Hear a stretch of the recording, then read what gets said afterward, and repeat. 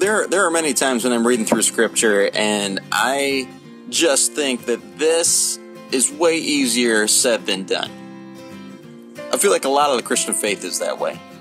It's not really that difficult to grasp and understand, but it is difficult to put in practice. And some of you may know, I used to go and do a lot of backpacking in my early 20s. I really enjoyed getting out into the wilderness and to carry everything that you needed on your back and just go and camp and be in God's creation. And there's something about unplugging and getting into God's wilderness that is rejuvenating and will draw you closer to the Creator Himself. I was an intern for a little while for his The Overcome Ministries. If you're not familiar with Mike Tyson, not the boxer, but the speaker, he speaks at a lot of wild game dinners. I'm going to list his website in the description and just check out what he has going on. He is a guy who has given his life to the Lord. God's using him to speak at wild game dinners, which is his passion, hunting and wilderness. Just really cool to see. I say all that as because I used to go on a lot of his outdoor trips, and I got to thinking that the concept of hiking is not very difficult at all. For example, if you want to hike to the top of Mount Everest, I mean, it's the tallest mountain in the world and is super, super difficult. Very, very few people actually do it.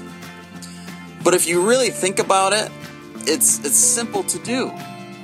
All you have to do is walk up it. That's it. You just have to walk to the top of this thing. In Christianity, to me, it's like the same way. It's like easier said than done. Like, okay, yeah, that's easy to say, but let me see you do it. At the end of chapter 12 in Romans, it says, love must be sincere. Hate what is evil and cling to what is good. Be devoted to one another in brotherly love. Honor one another above yourself. Never be lacking in zeal, but keep your spiritual fervor, serving the Lord.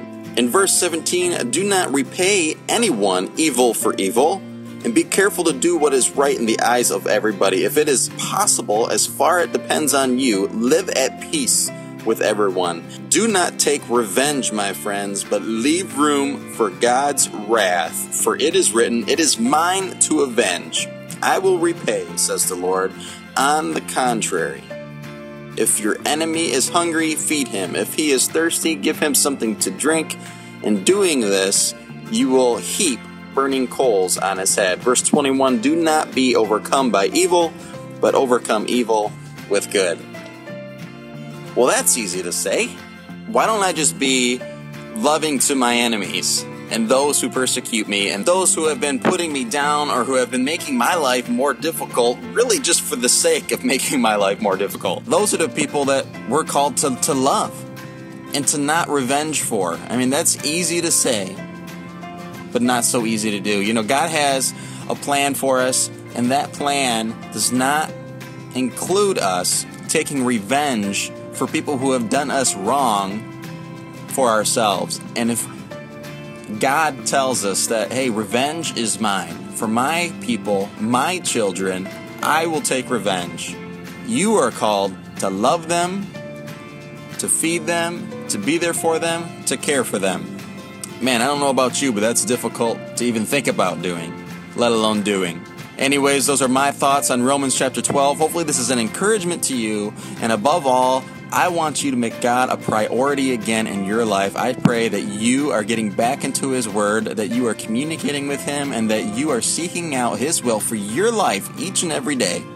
Thanks for listening. Have a great day.